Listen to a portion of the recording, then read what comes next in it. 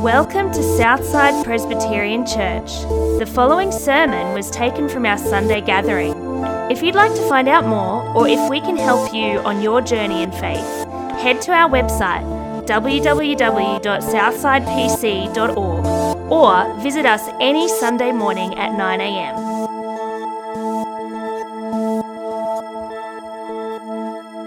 We're going to read the Bible together.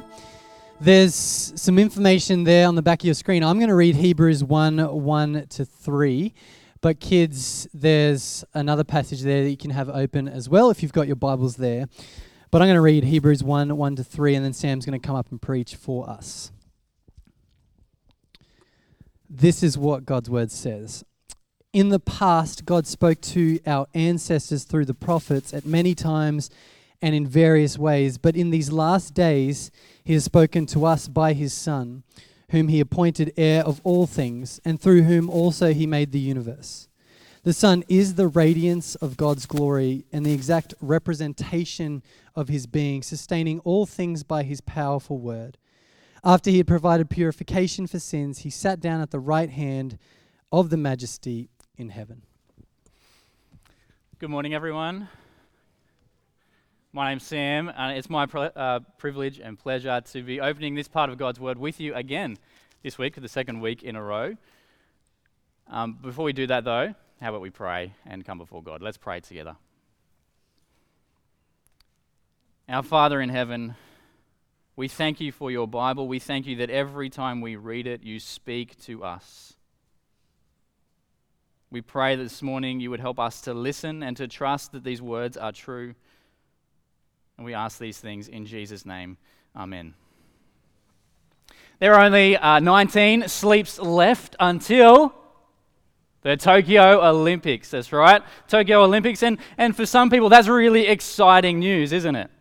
Especially since we've had to wait 5 years since the last games. But I know that not everyone's excited by the Olympics. But whether you're someone who gets excited by the games or you're someone who's just kind of sick of hearing about them in the news, or you're somewhere in between, there's something we all know about the Olympics, and that is, if you want to compete in the Olympics, you have to be good enough. You have to be good enough. The Olympics aren't just like a fun run where everyone's encouraged to participate. No, to be an Olympic athlete, you've got to put yourself through years of hard work and training. And unless you work really hard and train for a long time, you won't qualify. Unless you put in the effort, you won't be good enough for the Olympics. And it's incredible how many people in our society believe that the same thing's true when it comes to a relationship with God. That in order to be right with God, you've got to be good enough for God. But what would that look like? What does it look like to be good enough for God? Well, last week we looked at Hebrews chapter 1:1-3 together, and we learned a lot from these verses about prophets, who they are, what they do to bring God to the people. Well, this week, as we consider this same passage, we're going to think about a different group of people. A group of people who are crucial characters in the Bible and whose job it is to help people be good enough for God. In Hebrews 1 verse 3, we come across these strange words. He had provided purification for sins. And these are very religious words, which are meant to remind us of the only group of people who can help others be good enough for God. Priests. And although there's people alive today who call themselves priests, the picture we get in the Bible is quite a different picture than what those people today show us. Because the priests of the Old Testament are central to the rituals and religion of Israel and are necessary for the people, because only they can help the people be good enough for God. And not just good enough to get into heaven, but good enough for God while they're still living on earth. Because ordinary citizens of Israel, people like you and me, aren't able to access God directly. Only a priest can bring the people to God. and help the people be good enough for God. But what is it about these priests that make them so special? So different from everyone else? Well, in Leviticus chapter 21, verse 10, God says that the high priest is the one among his brothers who has had the anointing oil poured on his head and who has been ordained to wear the priestly garments. Strange language, I know, but to be anointed and ordained means to be set apart from everyone else. And the only other people in the Old Testament who were set apart were kings and prophets.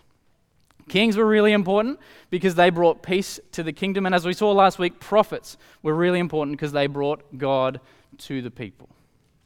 And so if priests are set apart like kings and like prophets, then that must mean that the priests are really important too. And that's right, because priests bring the people to God by helping the people be good enough for God.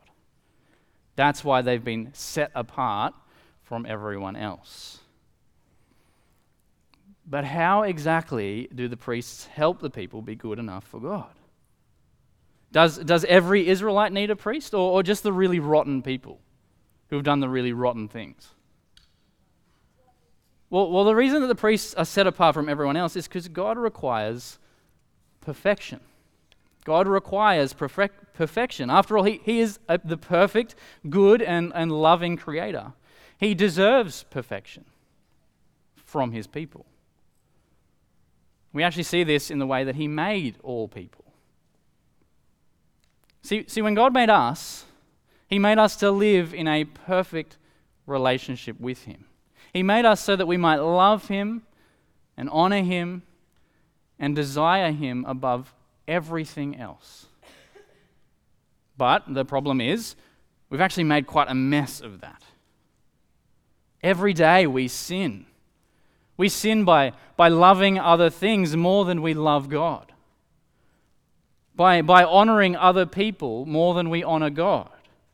By desiring other stuff like money and fame and popularity more than we desire God. Every day we sin. And so we've ruined our relationship with God. If you were playing cricket in your backyard and you hit the ball over the fence and it smashed through your neighbor's window, you would owe your neighbor a new window, or at least the money to fix it. By ruining your neighbor's window, you would owe a debt to your neighbor. When we sin by loving, honoring, and desiring things other than God, we ruin so much more than a window. We ruin our relationship with God, and so now we owe a debt to God. Each of us owe a debt to God for what we've broken. As Romans 6:23 tells us, the wages of sin is death. There is a debt to pay. And since God requires and deserves perfection, and it was a perfect relationship that we broke, the only way to fix what we broke and cover our debt before God is to pay Him back with a perfect life. A perfect sacrifice must be made to clear our debt before God. So yes, every Israelite needs a priest. In fact, every person needs a priest. Because it's the priest's job to help the people be good enough for God. And the way the priest does that is by offering God a perfect sacrifice. The priest would enter the temple, where only priests could go, because they're the ones who have been set apart, and step into God's presence, because the temple was where God was, and the priest would stand before God and sacrifice not a person, because there's no such thing as a perfect person. We're all sinners. No, the priest would sacrifice an animal.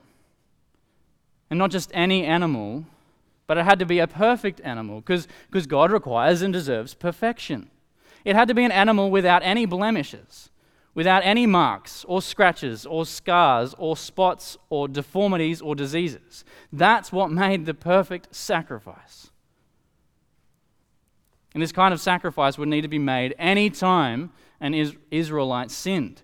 Every day, multiple times a day, these perfect, spotless animals would have to be sacrificed over and over and over and over again.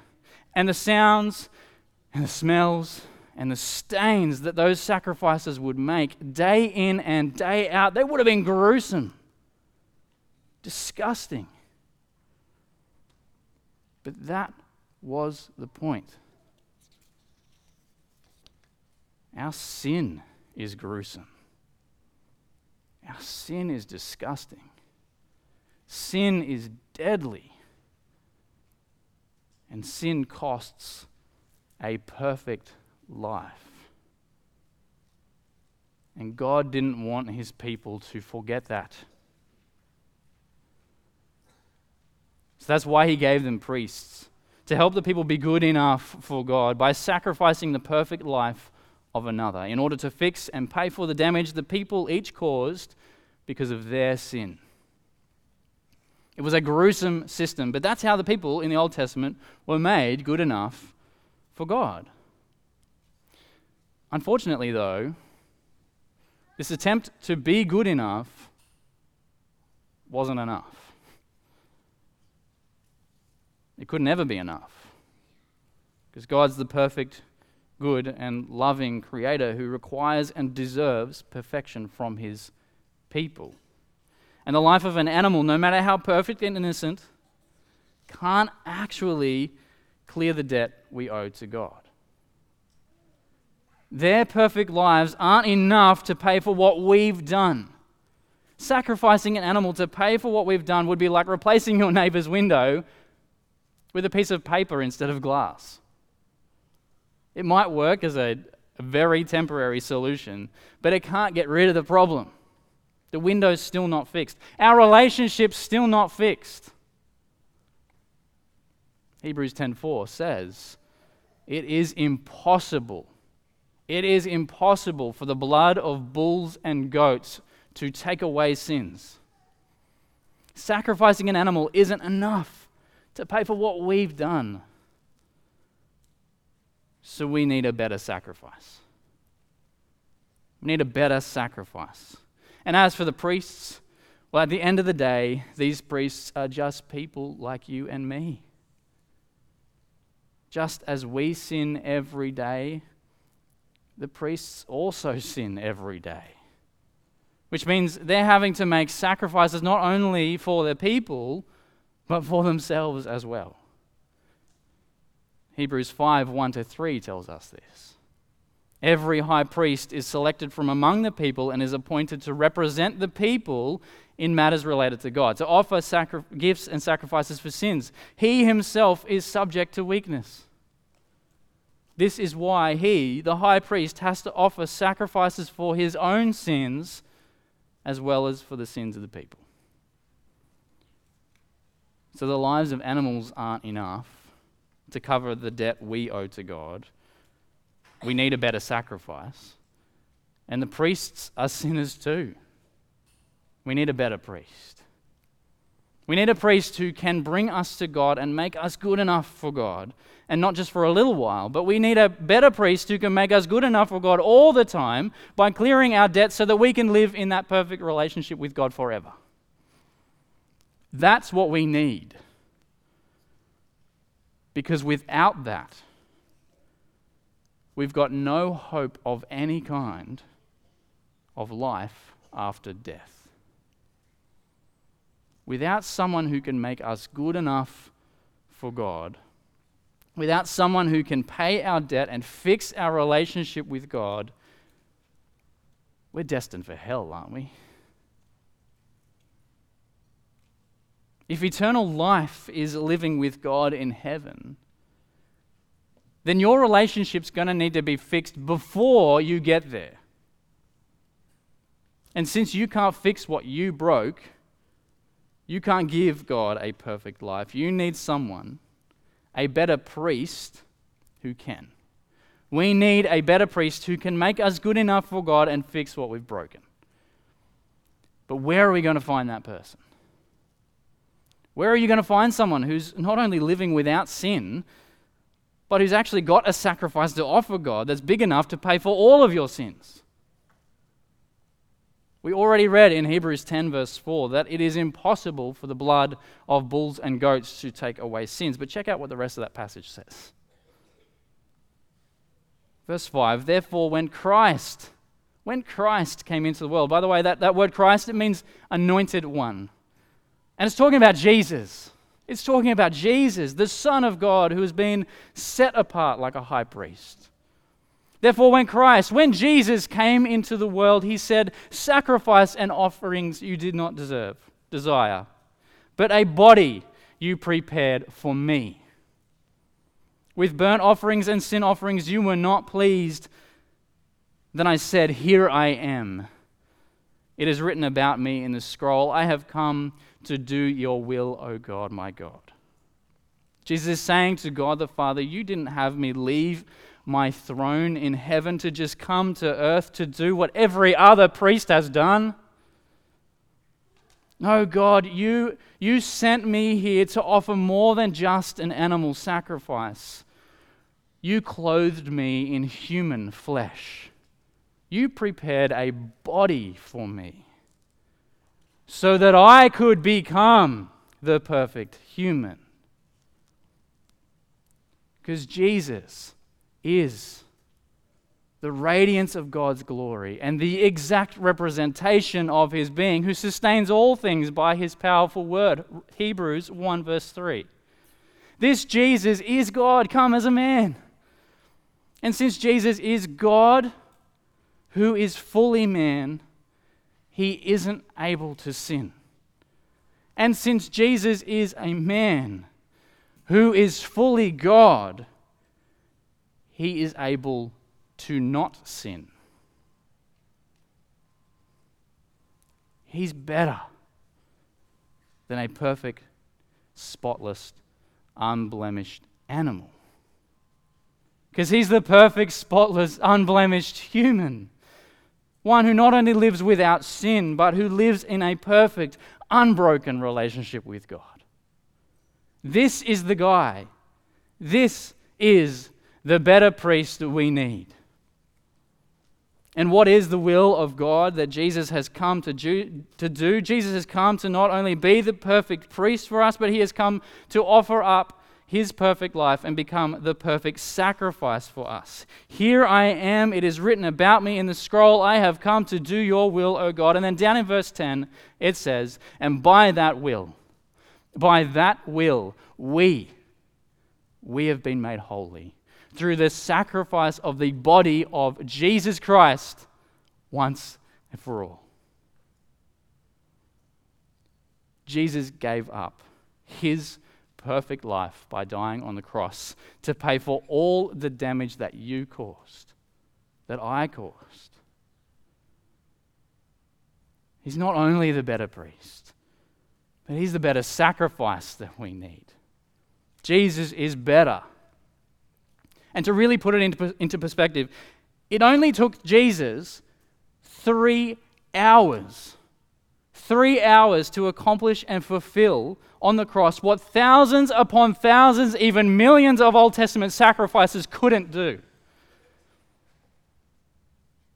As Jesus hung there on that dirty cross in the most gruesome display of torture and death, taking all your sins on himself, he stood between you and God as your sacrifice and priest to forever remove your debt.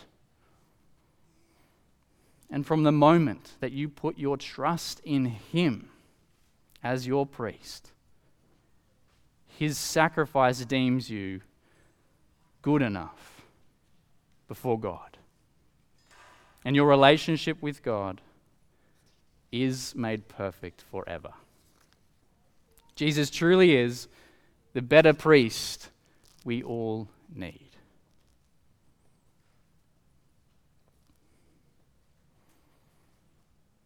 So often we think our good works can cover over the bad stuff we do. Even as Christians, we know that our good works can't save us. And yet we so easily act as if they do. When we sin, we easily slip into thinking that a sacrifice needs to be made. That we need to quickly do a bunch of good things to make up for what we've done. When I have an argument with my wife, Lauren, often my default is to go out and buy her Cinnabon or a box of donuts or a nice pastry, because I know that these things, they're things that she likes. And I think that somehow my good works, by buying these things for her, will fix what I've broken in our relationship. And we do the same kind of thing with God, don't we?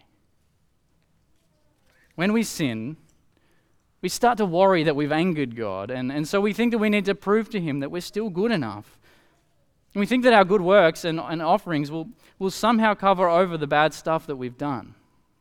From the moment we get up in the morning to the moment we go to bed, every day we try to do things that'll please God and keep us on His good side. That somehow, some way, our efforts, our good works will remind Him that we're still good enough despite being sinners. But where does this actually get us? Well, either our efforts of being good for God lead us to self-righteousness, of giving ourselves a pat on the back because we think that we've done a good enough job, or our efforts of being good for God lead us into fear and discouragement, and we end up running away from God, afraid that He'll never want anything to do with us again. Our good works can't cover over the bad stuff that we do. They can't. Yeah. Your sin makes you as heavy as lead. And yes, your sins caused your relationship with God to be broken. And since you're as heavy as lead and disconnected from the God who made you, you're now just falling with great weight and great pressure towards hell. And even though you try to do good works to please God, your good works are useless to save you, useless to keep you from falling into hell. Because your good works act like a spider's web trying to stop a falling rock.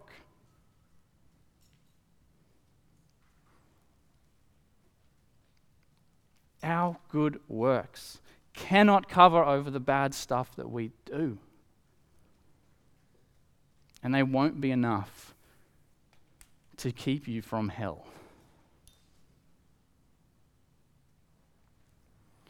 When the New Testament calls us to do good works, it's never for the purpose of saving us. No, when we're called to do good works for God, it's always as a response to what God has already done for us in saving us through the better priest, the better sacrifice, Jesus Christ. We need to stop slipping into the habit of trying to be our own priests. We can't bring ourselves to God. Our good works, our sacrifices can't make us good enough for God. You're not a high priest. And even if you were, there is nothing you could possibly offer God that's better than what the priests of the past offered Him. And as we've already seen, even those sacrifices weren't nearly good enough. Millions of unblemished, spotless animals can't compare to the sacrifice of God's one and only eternal Son. That's why we need Jesus. We all need Jesus. Because only when our trust in Jesus is our sin dealt with, our debt paid, our guilt removed, and our relationship with God made perfect forever. Only Jesus, the better sacrifice, the better priest, can make you good enough for God and save you from the eternal death that you deserve because of your sin. So next time you're tempted to cover over your sin with good works, come instead to Jesus. Come instead to Jesus. Lay your sins bare before him and seek his forgiveness. Because only Jesus and his sacrifice can make you good enough before God forever. Let's come to Jesus now and let's pray together to our high priest. Our Father in heaven, we come to you in the name of Jesus, our priest who sits at your right hand, interceding for us. Father, we thank you for your words to us this morning. We are sorry for our sin,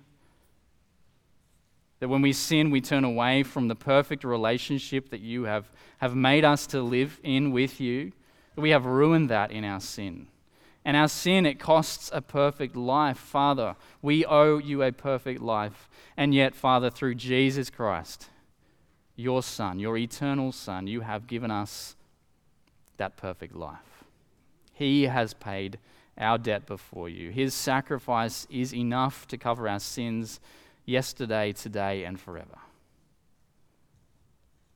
He is our priest who perfectly offers a perfect sacrifice of himself before you for our sins to cover us and pay our debt. So we are eternally grateful to you, Lord God, and we pray that we would come to you. When we sin, that we would come to you in Jesus' name, asking for forgiveness, knowing that he has covered our debt and made us right with you. Please help us to live as though these words are so true of our lives. Help us to come to Jesus. We pray this in his name. Amen.